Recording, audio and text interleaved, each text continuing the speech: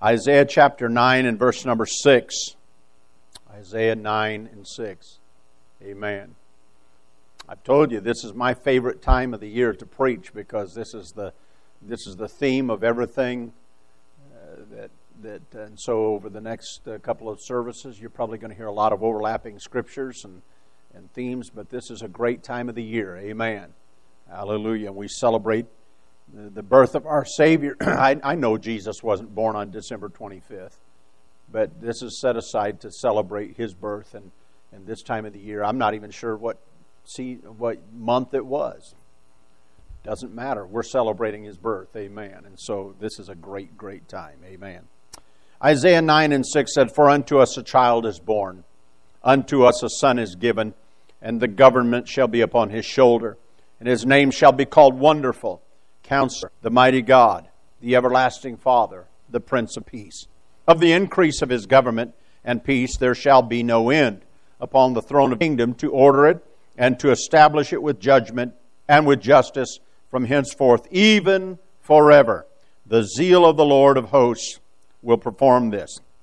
You can be seated. I titled my lesson today, "That Great Name." Hallelujah. That great name. Go with me now to Isaiah chapter 7. Isaiah chapter 7 and verse 14. Again, another very familiar passage of Scripture. "Therefore the Lord Himself shall give you a sign. Behold, a virgin shall conceive and bear a son, and shall call His name Emmanuel." And then in Matthew chapter 1 and verse 19 says, "Then Joseph, her husband, being a just man, and not willing to make her a public example, was minded to put her away privately. But while he thought on these things, behold, the angel of the Lord appeared unto him in a dream, saying, Joseph, thou son of David, fear not to take unto thee Mary thy wife, for that which is conceived in her is of the Holy Ghost. And she shall bring forth a son, and thou shalt call His name Jesus, for He shall save His people from their sins." Now all this was done that it might be fulfilled, which was spoken of the Lord by the prophet, saying, "Behold, a virgin shall be with child, and shall bring forth a son, and they shall call His name Emmanuel," which being interpreted is God with us. Then Joseph, being raised from sleep, did as the angel of the Lord had bidden him, and took unto him his wife, and knew her not till she had brought forth her firstborn son, and he called his name Jesus. Amen. I don't know any other name like that name. No other name like that name. I've preached about it. I mean, I've talked about it. I've prayed about it. I've used that name. There is no other name like the name of Jesus. You know, when I come to these passages of Scripture that I read to you, first of all, two different passages in Isaiah, and then another passage here in Matthew.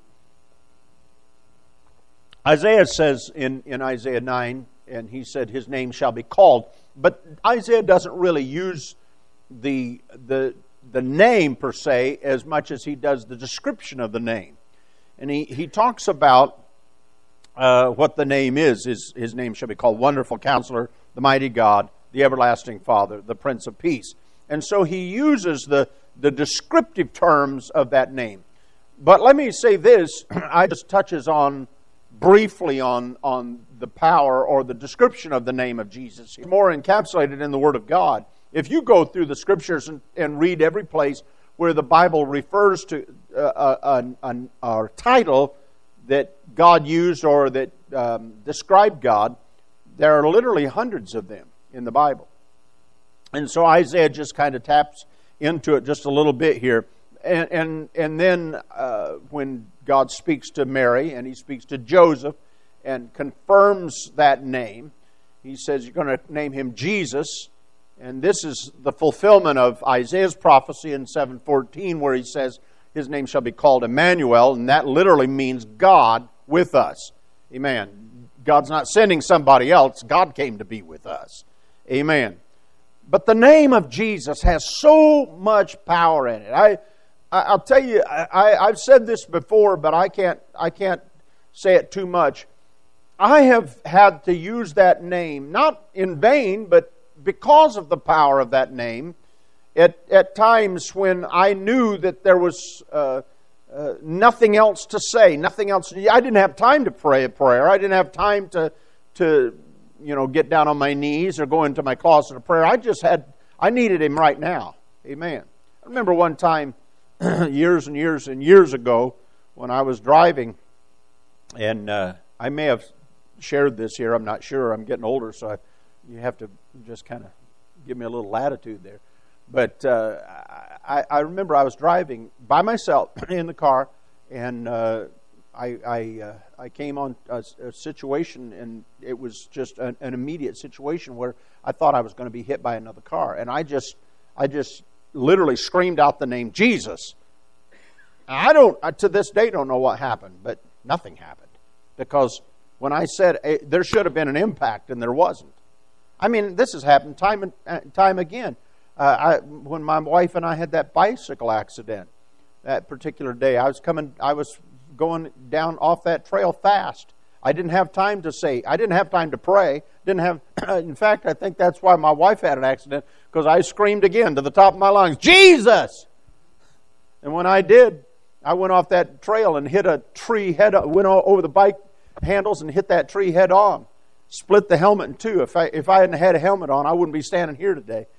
But the name of Jesus, that instant, amen.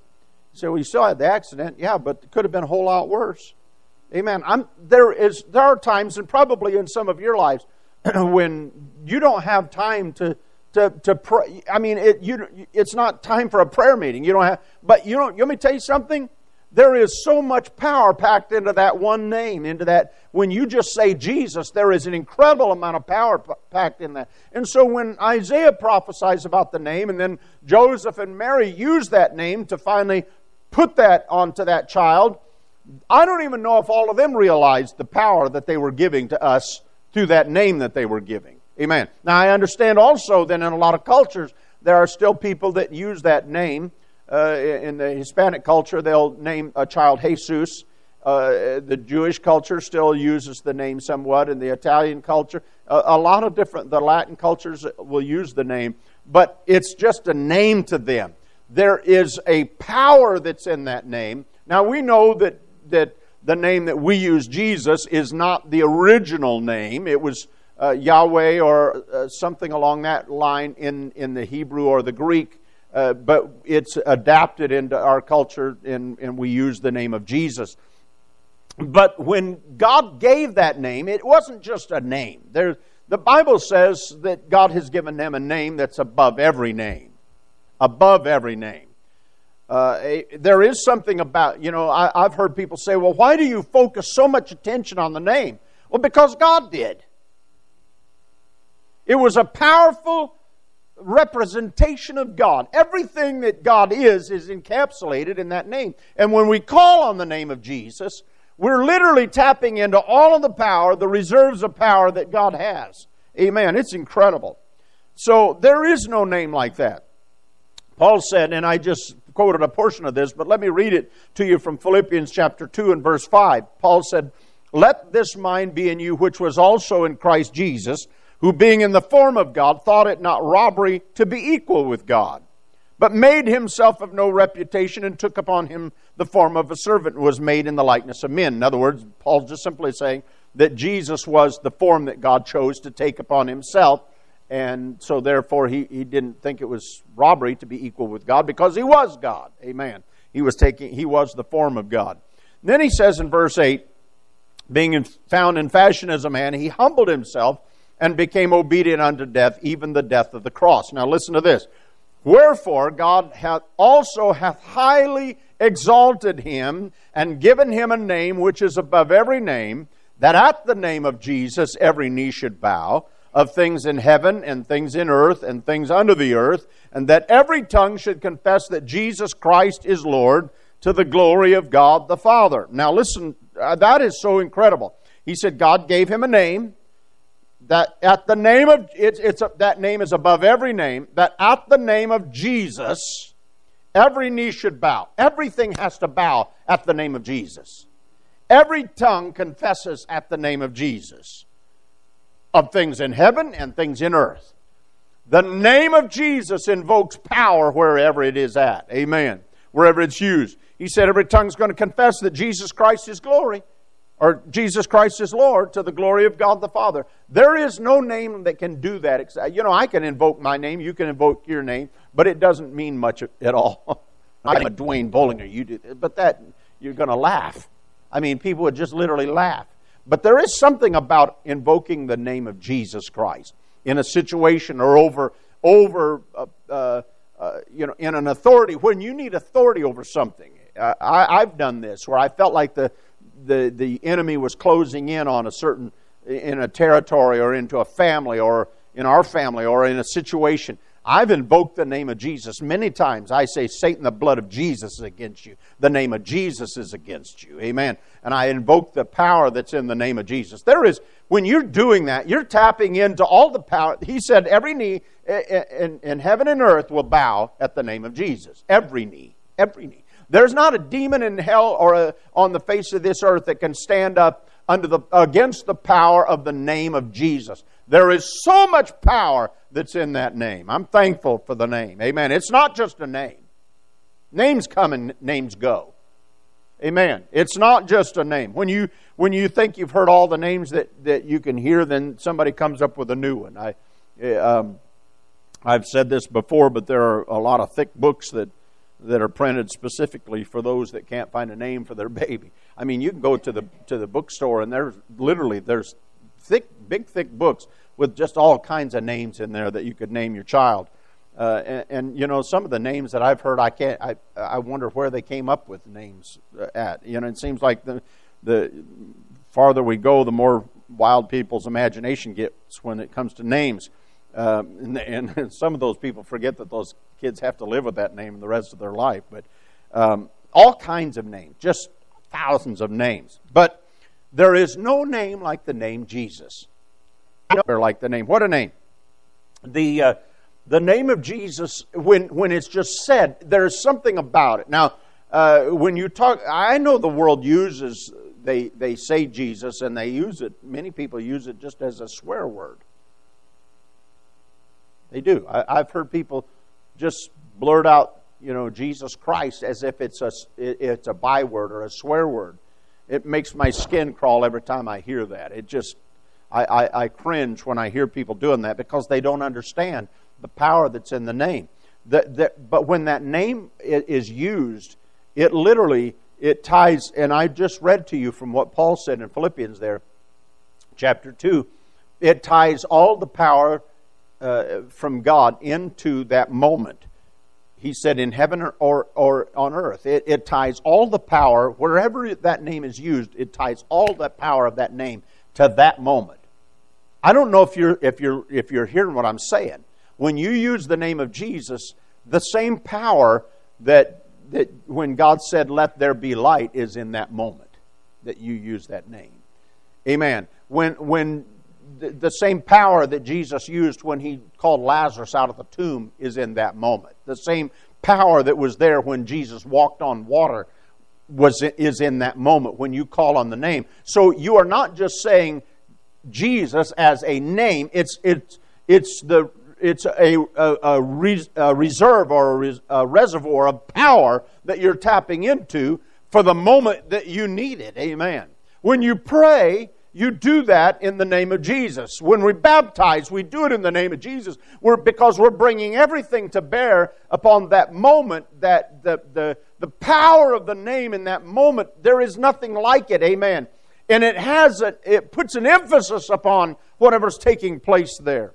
Now, when the disciples realized this very early, first of all, you have to remember, and I'm going to touch on this more later on in this lesson, but when Jesus said, Peter, who do you say that I am? He had asked them, who do men say that I am? And then he looks at Simon Peter, and Peter, or the disciples had said, well, some say you're the Christ, some say you're this, some you're this prophet, that prophet, you're this, you're that. He looks at Simon, and he said, well, who do you say that I am? Simon said, you're the Christ, the Son of the living God. That's who you are.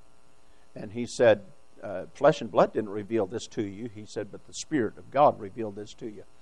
He said that upon this rock, upon this confession, upon the power of your confession, I'm going to build it up. In fact, he told Peter, he said, I'm giving you the keys to the kingdom. Whatever you bind on earth will be bound in heaven. And so when Peter stands up on the day of Pentecost and preaches, and he says to them, he's talking to them about their sinful condition, how they had crucified the Lord of glory. They said, what do we need to do? And Peter said, I'll tell you what you need to do. Now, this always amazes me because Peter had never preached a message in his life. Didn't know how to preach. In fact, there had never been an apostolic message preached, ever. But Peter starts preaching under the anointing of God. And when he does, he says, I'll tell you what you need to do, men and brethren. You need to repent. And you need to be baptized in the name of Jesus Christ for the remission or removal of your sins.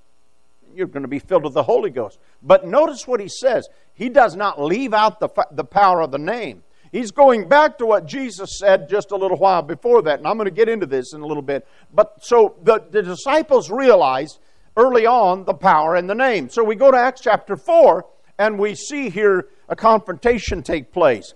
In Acts 4:1, it said, as they spake unto the people, the priests and the captain of the temple and the Sadducees came upon them, being grieved that they taught the people and preached through Jesus the resurrection from the dead. They laid hands on them, or they just grabbed a hold of them, put them in hold until the next day. They put them into a jail cell or a prison cell until the next day, because it was evening time. Howbeit, many of them which heard the word believed, and the number of the men was about 5,000. Came to pass on the morrow that their rulers, elders, and scribes, and Annas the high priest, and Caiaphas, and John, and Alexander, and as many as were of the kindred of the high priest, were gathered together at Jerusalem. They've got this mob of Jewish men there that were the leaders and all the high mucky mucks of Jerusalem. They're all gathered there. And they got these, I can only imagine what it must have felt like, because the men that grabbed Peter and John, these two men that were following Jesus, the men that took them and put them into prison, they were the society of that day. They were educated. It would be like you going in and sitting with a panel of 70 or so leaders that had been trained in Harvard and Cambridge and all of these high up level colleges, and you're sitting there with men with doctorates and these were the scholars. These were the high men of that day. And they looked down upon Peter and John because they knew what level they were. These guys were just fishermen. That's all they were. They were not educated. They were crude men. They were men that had come from now, this wasn't John the Baptist. This was John that had been called away from the nets. Two men that had, relatively, I'm sure they had a little bit of education, because the Jews really placed great emphasis on training up their children in their own homes and in an education system. But there was a place where these men had stopped their education, where others had gone way beyond them. And so now we've got two very uneducated men compared to the men that were in the room there with them. And by all accounts, probably about 60, 70, or 80 men sitting there in the room with them, all gathered together with two men. Why are you getting in such a stir? These guys are just two men that aren't even educated. But they've got them in there, and they're mad at them. There's things happening here in Jerusalem that have never happened before. They got thousands of people now converting to this Christianity and believing in Jesus. And what are we going to do? We just crucified him just a few days ago. What are we going to do about this? So they've got him there. You got to get this picture. They're sneering down their noses at these two men. We're better than you. We know more than you. We have more education than you. We know the law. We've studied the law to the letter. We can quote it. We know. And so if you get this picture in your mind, you have, in order to really understand what's going on here, you have to get it. You got these two lowly fishermen here and all these high-level educated men sitting there, okay? So they're all there. And when they set these two men in the midst, in verse number 7, they said, they asked them this question. They said, by what power, or I don't know what, I think God just put these words in their mouth, because why else would you say something like this? By what power or by what name have you done this? And I like what the Bible says here in verse 8. Then Peter, filled with the Holy Ghost, said unto them, you rulers of the people and elders of Israel, if we this day be examined of the good deed done to the impotent man, by what means he is made whole, be it known unto you and to all the people of Israel that by the name of Jesus Christ of Nazareth, whom you crucified, whom God raised from the dead, even by him doth this man stand here before you whole. Now, I just really like that. I mean, Peter just calls them out. He said, you guys crucified Jesus. But it's the name. You asked me the question, I'm going to answer the question. You said, by what name? Well, I'll tell you, we did it in Jesus' name. Because if you go back and read how this happened, when Peter and John were going into the temple, they said, we don't have any silver and gold, but what we have, we're going to give you. In the name of Jesus Christ, rise up and walk.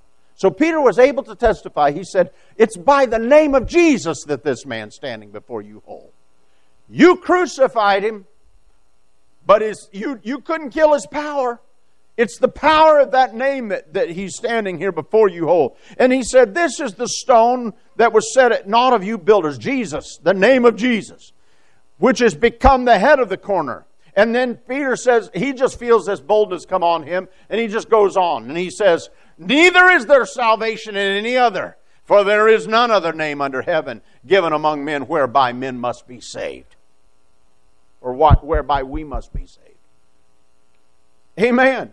They're in prison for preaching and doing miracles in the name of Jesus. And when they're set in the midst of all of these educated religious men, these leaders, these men that have all the doctorates and all of the law degrees, and they're the scribes, they're the men that know it all. And these two men that don't know anything said, guess what? You ask us a question, we're not afraid to answer. This man standing in the temple before you whole as by the power of the name of Jesus. And he said, and furthermore, you killed him. And furthermore, there's nobody that can be saved other than through the power of the name of Jesus. Amen.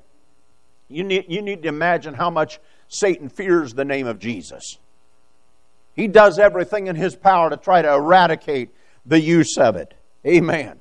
Verse number 12 stands out so forcefully as Peter begins to expound upon the power of that name. He said, neither is there salvation in any other name. You can call any name you want to. You've got all the prophets at your disposal. You've got Moses and Abraham at your disposal, and Isaac and Jacob. Call on their names. But there is no name that can save you like the name of Jesus.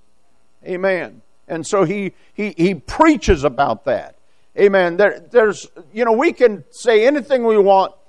I've known a lot of great men in my life. I grew up in the United Pentecostal Church. My dad was a preacher. When I was born into a preacher's home, and I've grown up in the UPCI, and I've known a lot of great preachers. I mean, my dad, he was an old timer. If Dad was alive, he'd be over 100 now. And he grew up with some of the greats. And I watched these men. They were my heroes. I mean, I sat under their preaching and listened to their teaching, and they were my heroes. But let me tell you something. Those men have died and gone on. We still remember some of their names. I mean, there was names like Kilgore and Pugh and Urshan, and names that were great men. But I'm telling you something. They were just men. They've died and gone on to their reward. And we don't invoke their name over situations. Now, I'll quote from some of their theology and some of the things that they taught, but they're just men.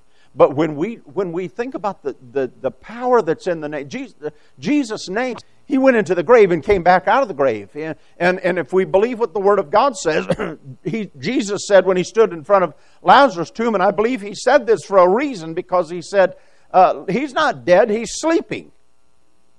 So in other words, you didn't even kill Jesus. He shed his blood, went into a tomb, but 3 days later he woke up and took up his life again and walked out of that tomb. Amen.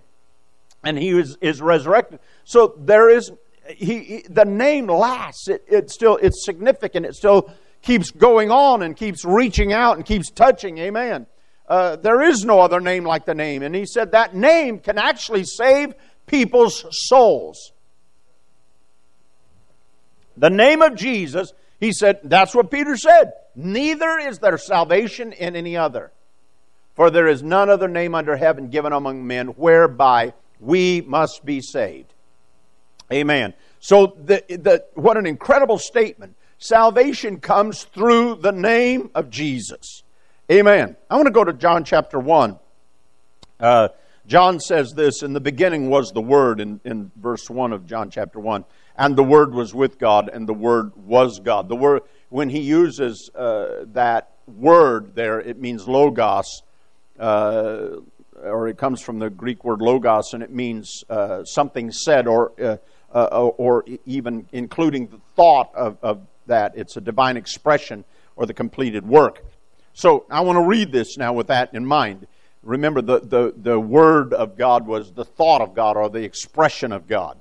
In the beginning was the Word, and the Word was with God, and the Word was God. The same was in the beginning with God, the thought process, the expression of God. All things into existence, and without Him was not anything made that was made. In Him, in the Word, in the thought process of God was life, and the life was the light of men. Remember when God spoke and things happened, but He also breathed into the man's nostrils that He created the breath of life, and that man became a living soul. So that Word in Him was life, and the life was the light of men, and the light shineth in darkness, and the darkness comprehended it not.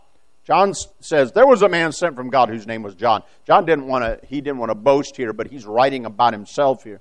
He said the same came for a witness, John's writing about John the Baptist that came, and he's saying that same came for a witness to bear witness of the light, that all men through him might believe. He was not that light. John was not that light, but was sent to bear witness of that light. That was the true light which lighteth every man that cometh into the world. He was in the world, the light, the expression, the logos, the Word. He was in the world, and the world was made by Him, and the world knew Him not. He came unto His own, and His own received Him not. But as many as received Him, to them gave He power to become the sons of God, even to them that believe on His name, which were born not of blood, nor of the will of the flesh, nor of the will of man, but of God. And the Word, the Logos, the expression of God, the thought of God, everything that God was, the Word was made flesh and dwelt among us, and we saw His glory, the glory as of the only begotten of the Father, full of grace and truth. Whew! I still struggle when I think about how people try to separate God from His humanity. Amen. It said, the word of my mouth. You hear it, it's gone. I say a word, it's here and gone. But the difference between my word and what this is saying, my word, the words that I speak are just, that's my vocabulary. You just hear it and it's out of here. But the logos that it's speaking about here, and I'm not Greek, so I'm not trying to impress you, but you have to understand the fullness of what he's saying here. The logos, or the expression and the thought of God, everything that God was encapsulated in that word. And he said that word, all that God was, all the expression of God, the thoughts of God, God's dreams, patterns, plans, everything became flesh and dwelt among us, started living down here on this earth among men. And the Bible said we beheld His glory. Whose glory? We saw the glory of God. Amen. We beheld His glory, the glory as of the only begotten of the Father, full of grace and truth. Everything that God was, we got to look at. Amen. John bare witness of Him in verse 15 and cried, saying, this was He of whom I spake. He that cometh after me is preferred before me, for He was before me. John just came to talk about the one that was going to come. He was the forerunner, or the one that he was like the one that heralded the Prince of princes and the King of kings and the Lord of lords. in the mighty God in Christ. And John came to talk about the one that was to come. He said, I just bear witness of him. And of his fullness have we all received, and grace. For the law was given by Moses, but grace and truth came by Jesus Christ. Listen to this. No man hath seen God at any time. The only begotten Son, which is in the bosom of the Father, he hath declared him. That literally means that prior to the birth of Jesus Christ in Bethlehem of Judea, prior to this flesh, what John said here, that the Word became flesh and dwelt among us. Prior to that, nobody had ever seen God. Now, throughout the Old Testament, there were times that angels would appear. The Bible talks about in different times, and I'm not going to dwell a lot on this. Maybe we could do that at another time, but they're referred to as theophanies. It's almost like a projection of God, or if you could take somehow or another and project God onto something. God would show up in the plains of Mamre as an angel of the Lord when he speaks to Abraham, and other times when God shows up and speaks. And the Bible talks about the angel of the Lord. Many times it's referring to, but this was just a projection so that God could speak to a man and face to face and talk to him. Moses had the opportunity. The Bible says he spoke with God face to face. Moses, in fact, said to God, let me see you. And God said, you can't see me. He said, nobody's ever looked upon me and lived. So he said, I'll tell you what, Moses, I'll do something for you. And he took Moses up on a mountain. And the Bible literally says he tucked him in a rock, in a cleft of a rock. There's a crack in the face of the cliff there. And God stuck Moses back in there, and he said, now you can't see my face, but you can see my hinder parts when I go past. And when Moses looked out, he saw, I don't know what Moses saw. I have no idea. The Bible doesn't describe it, but he saw something that represented part of God. But prior to this, nobody had ever seen God. And so John says in John chapter 1, verse 18, he said, no man hath seen God at any time. The only begotten of the Father has revealed him to us. He's declared him, or we got to see him in Jesus Christ. When they're talking about the only begotten, he's talking about the form of Jesus. And he said, we got to see God because God came into that flesh. So everything that God is, the thoughts, the representation of everything that God is represented in the form of Jesus Christ. And he declared God to us. He showed us what God is like. Before, God was this austere being that was off in space and men heard from him. In fact, the Israelites, when Moses went up on the mountain, said, we got to back away from here. We can't stand to look at the glory here. We're going to have to back away. And Moses had spent 40 days in the presence of God, came down, and they literally had to put a veil over Moses' face because the glory of God was so strong upon him. They had to cover it up. They couldn't look upon the glory. So before this, nobody's ever seen God. But John said, guess what? We got to see him in the form of Jesus Christ. No man's seen him before, but now God's declared him, or God has showed him to us through the form of Jesus Christ. We're looking upon him now. We're viewing him. We get to see what God's really like. He's not an austere God. He loves people. I mean, he hangs out with sinners. I mean, he goes around doing good. We can't pin any bad things on him. And I could read all this down through the rest of this. I don't want to read all of these because I don't have time. But John's preaching out there. He's still declaring and talking about the Messiah, and talking about this Jesus and this one that was going to come. And he's preaching out in the wilderness, and he looks up. In the 29th verse, he sees Jesus coming toward him. And John says this, behold, the Lamb of God, which takes away the sins of the world. Amen. He said, this is the one that I've talked about. He's coming. He was preferred before me. He's preferred after me. I am just a voice in this wilderness crying out. I am nothing but a voice. And he said, that's the Lamb of God. Look at him. Pay attention to him. Watch him. Follow him. He's your God. He's your Savior. He's your Messiah.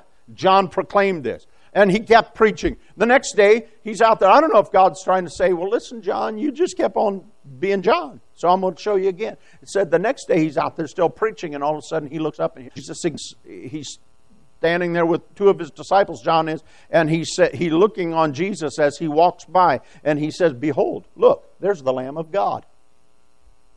Well, you and I may have misunderstood this, but the Jews didn't misunderstand this at all because they knew what the word lamb represents. It's a sacrifice. It is something that is sacrificial, and it's for the atonement of sins. And when John says this, he's making a clear statement that person that you see walking right there is God's sacrifice for mankind. He is the atonement for our sins. Look at the Lamb of God. There he is right there. Amen. John clearly expresses this. And so in verse 14 he says he's the Logos, the expression of God in flesh. Amen. In verse 18 he says nobody's seen him at any time, but Jesus showed us what God looks like. Amen. And that word in verse 18 he says he has declared him. That word literally means in the Greek translated it means to consider out loud, to unfold, or to reveal. Amen. God revealed what he looked like and acted like and what he sounded like and how he would love and all of the other attributes of God. He revealed all of the expression, all of the Word of God in Jesus Christ in that form. Amen.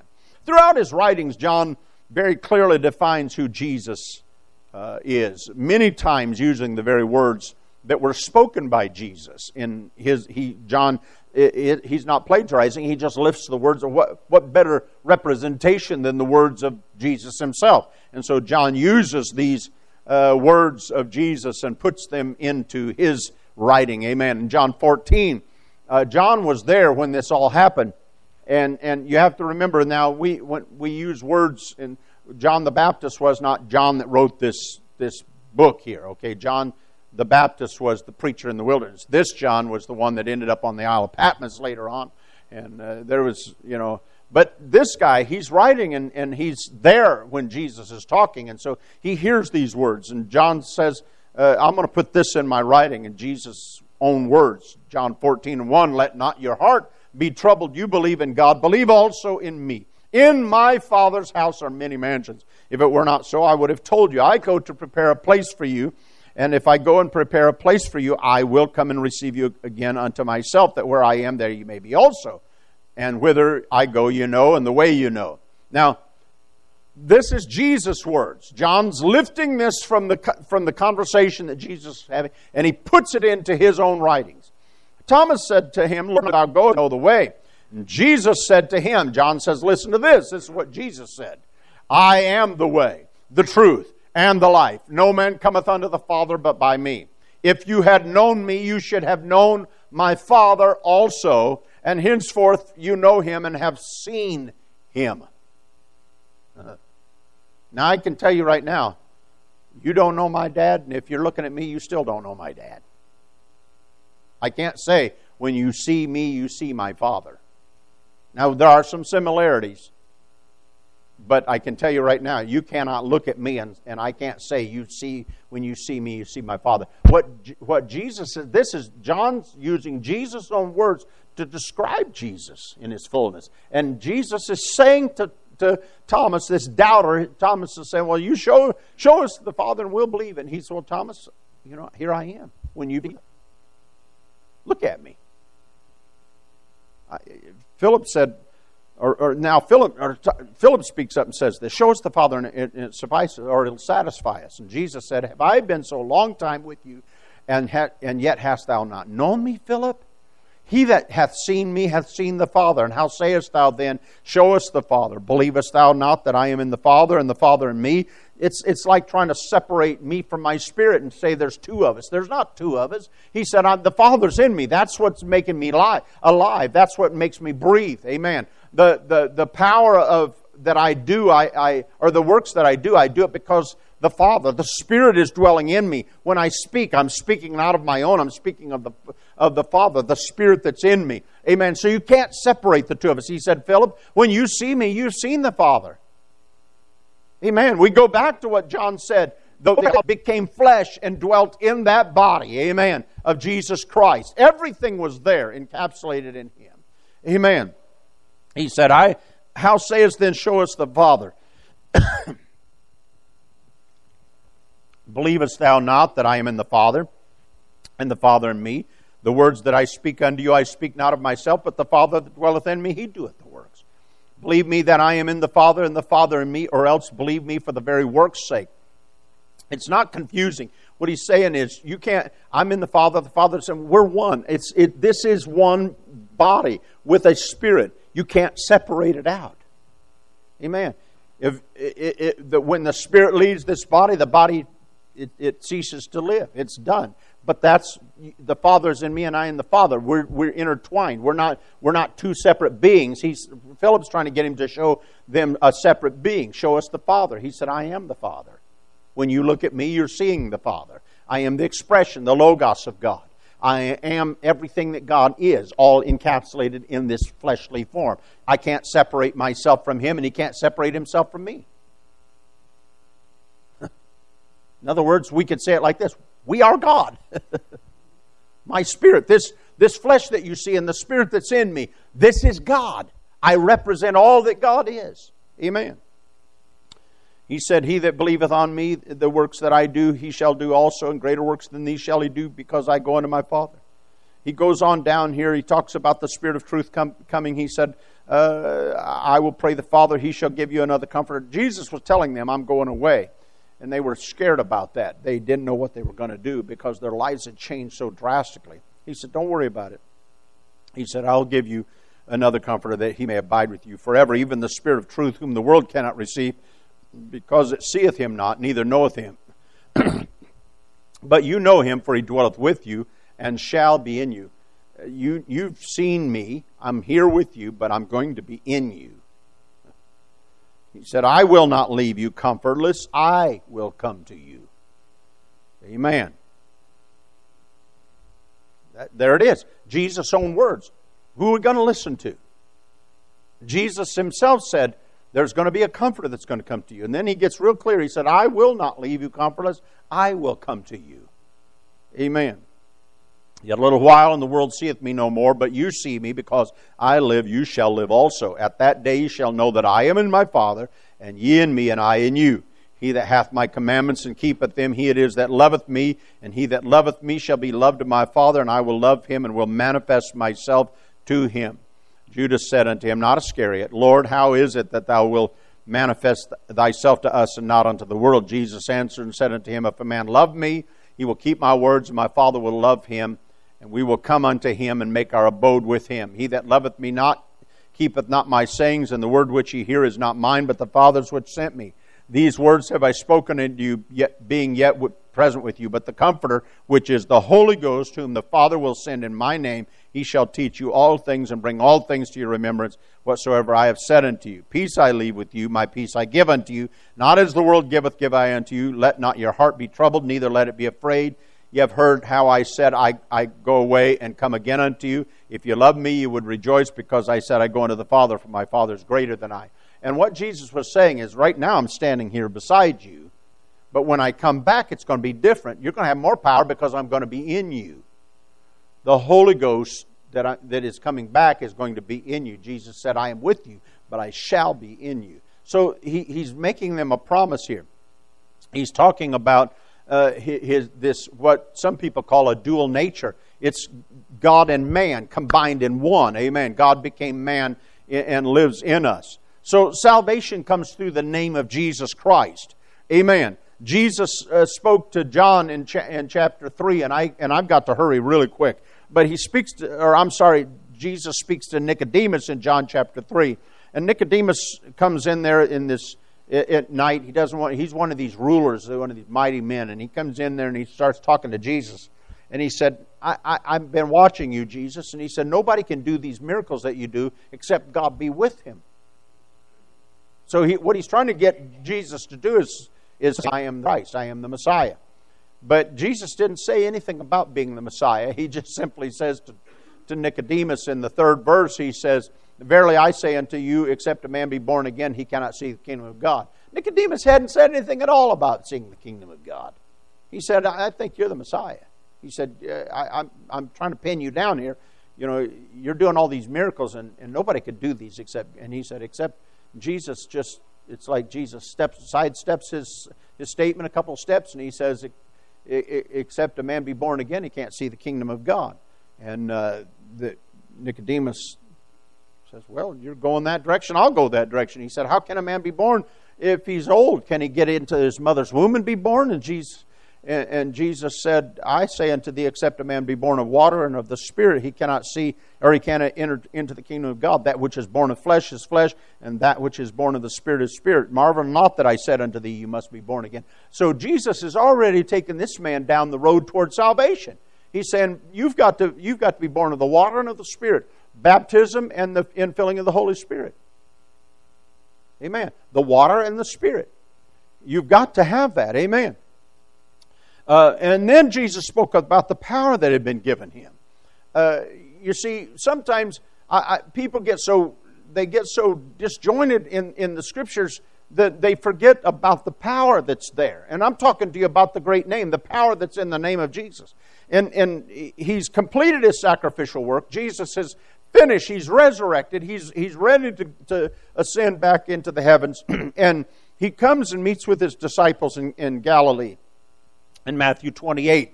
In the 16th verse, it said, the 11 disciples went away into Galilee, into a mountain where Jesus had appointed them. And when but some doubted, and Jesus came and spake unto them, saying, all power is given unto me in heaven and in earth. Now let me ask you a question. If a God doesn't have power, how could it be a God? Jesus is not just claiming all power here on earth. He said, all power is given to me in heaven and in earth. All power. So if there is another God someplace, which some theologians or some people try to make you believe that Jesus was a little God, second, he's like God Jr., then all of a sudden he strips all the power away from any other God, because he said, all power is given unto me in heaven and in earth. Now you remember this, Jesus had risen from the dead, and he's ready to go away and prepare a place for us. But he now is claiming something that he didn't claim before, because before they tried to touch him and handle him and try to worship him. And he said, why are you worshiping me? I'm a man just like you. But now he's finished the sacrificial work. He's done with what he came to do. And he's now able to claim all power. He said, it's all mine now. I've done what I came to do. I'm going to be on the throne. I'm going to rule and reign. I'm coming back here. I mean, all of these things are in. It's in the plan of God, the thought, the logos of God, the expression of God. Amen. I'm coming back. He said, so all power is given unto me in heaven and earth. Go ye therefore, because I have all power. Go and teach all nations, baptizing them in the name. Now notice that word name. He doesn't say names or titles. He said baptizing them in the name of the Father and of the Son and of the Holy Ghost, teaching them to observe all things whatsoever I have commanded you. And lo, I am with you always, even unto the end of the world. You think that name doesn't have power? What Peter did on the day of Pentecost, I've heard people literally say, I've heard preachers stand in pulpits that don't really have a full revelation of who Jesus is, stand in pulpits and said Peter didn't do what Jesus said to do. Well, yes, he did do what Jesus said to do. He did exactly. Because Jesus said, baptize them in the name of the Father and of the Son and of the Holy Ghost. And there's a lot of people today that are putting people into a baptismal tank and they're dipping them under the water. Thank God for that. But they're not calling the name. They're saying, I now baptize you in the Father, in the Son, and the Holy Ghost. Those are titles. Those are representative titles. Those are not the name. Amen. And what Simon Peter did on the day of Pentecost was exactly what Jesus said to do. You be baptized in the name of Jesus Christ for the remission of sins. Amen. Father is the title that God was at the beginning of all things. He's the Father of all creation. He's the Father of us all, of everything that is. He said, baptize in the name of the Father and of the Son. The Son was the title that God came as the Son for our redemption. He was the Son in redemption. But it's still a representative title. It's not His name. And Jesus said in John 14, I am coming back, and my Father, He said, the Holy Ghost is coming in my name. Did He not say that? Baptize them in the name of the Father and of the Son and of the Holy Ghost. Jesus is saying, everything that I represent on the face of this earth, I was the Father in creation, I'm the Son in redemption, I'm the Holy Ghost in regeneration, but it's all in the name. And if you're not baptized in the name, then you don't have the power that resides in that name. We've got to have the name. I want the name of Jesus. I'm not going to argue against it. I don't even comprehend why tens of thousands of people that call themselves Christians argue about being baptized in the name of Jesus. There is no other name. Peter said it in Acts 4. Neither is there salvation in any other. Amen. Paul, one of the greatest writers of the New Testament, talked about the power of the name. He said in Colossians 3:17, and I'm going fast here, whatsoever you do in word or in deed, do all in the name of the Lord Jesus. Hallelujah. Both Peter and Paul preached salvation only through the name of Jesus. Peter, I already quoted to you from Acts 2:38. Peter said unto them, repent, be baptized every one of you in the name of Jesus Christ for the remission of sins. In Acts chapter 10, Peter's preaching in Cornelius' house, and he's preaching about the power of the Holy Ghost and about how God came to this world. Amen. And while he's preaching to them,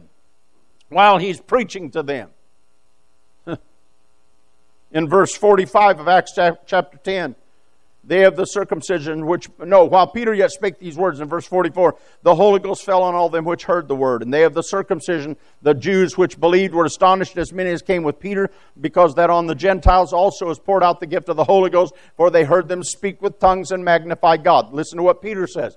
Then answered Peter, can any man forbid water that these should not be baptized, which have received the Holy Ghost as well as we? He says, any of you got a problem with these guys, these Gentiles being baptized? They just got the Holy Ghost just like we did. And they guts to stand up and say no, or they realize, you see, these are Jews in a setting where they weren't supposed to be. They're not supposed to be here in these Gentiles' homes. But he said, I'll tell you, guys, if you can't argue with this, that what just happened here just happened. And so, can anybody forbid water that these should not be baptized as well as we? And he commanded them to be baptized in the what? Name of the Lord. And prayed they him to tarry certain days. Paul's preaching in Acts chapter 19, and it came to pass that while Apollos was at Corinth, Paul, having passed through the upper coast, came to Ephesus, and finding certain disciples, he said, have you received the Holy Ghost since you believed? And they said unto him, we have not heard so much as heard whether there be any Holy Ghost. And he said unto them, unto what then were you baptized? And they said, unto John's baptism. And then Paul said, John verily baptized with the baptism of repentance, saying unto the people that they should believe on him which should come after him, that is on Christ Jesus. When they heard this, they were baptized in the what? Name of the Lord Jesus. And Paul laid his hands on them, and they got the Holy Ghost. Guess what? There is no other name that can save you. There's no name that you can call on that will heal you. There's no other name that you can call on that will deliver, that will comfort, that will strengthen. That name of Jesus holds all of the power for your salvation. Amen. There is no other name. There is no other name that you can... we can name our children anything we want to. We can name names from now until Jesus comes. But let me tell you something. There is no name like the name of Jesus. It's all about the name of Jesus. That's what the angels said. They told Mary, said, call his name Jesus. They told go see that one in the manger. Amen. He's your Messiah. Let me tell you something. Don't stand with me. Don't let anybody tell you anything differently. There is no other name. There is no name like the name of Jesus. And in the day that we live in, there are a lot of prognosticators. There's a lot of, and I'm going to say it, false theologians that are preaching things that are contrary to the Scriptures. Paul said in Colossians 2:8, beware lest any man spoil you through philosophy and vain deceit, after the tradition of men, after the rudiments of the world, and not after Christ. For in him dwelleth all the fullness of the Godhead bodily. And you are complete in Him, which is the head of all principality and power. In Him, in Jesus, dwells all the fullness of the Godhead in a body. Hallelujah. All that God was, the Logos, the expression, the thoughts, the words, everything that God was in that body. What a name. What a name. Jesus is the name that's above all names. Man, I am so glad. You know, we stand here in the month of December on this day celebrating. I don't wait till the 25th to celebrate His birth. In fact, I celebrate it all year round. But the focus this month is on the birth of our Savior and Lord Jesus Christ. I get excited. You know, I say this every year. I get excited because I know some people, they don't want to see lights and trees and all that stuff. Whether you do or whether you don't. The only thing that really gets me, though, is the fact that every other time of the year, you know, they'll throw up a few lights here or a few decorations for this or that. But man, earlier in the year, every year the devil is playing right into the hand of this. I mean, every year we start celebrating earlier and earlier, Christmas time. Thank God that this world starts to focus.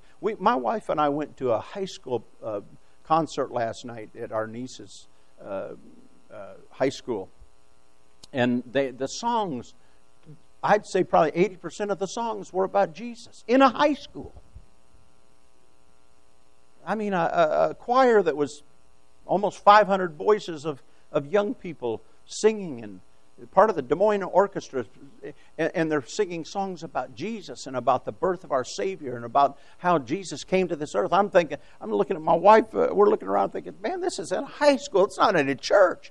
You know, the devil's tried to quiet our schools down and say, don't talk about Jesus. You can't have this. You can't talk about Jesus in schools. Well, I'm going to tell you, you can't shut up about Jesus. I mean, we're going to celebrate Him. Amen.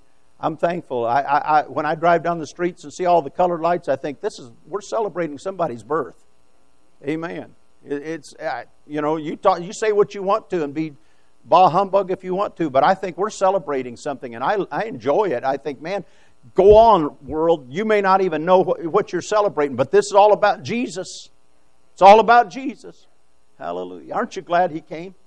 But I'm glad about the power in His name, the wonderful power in the name of Jesus. Amen.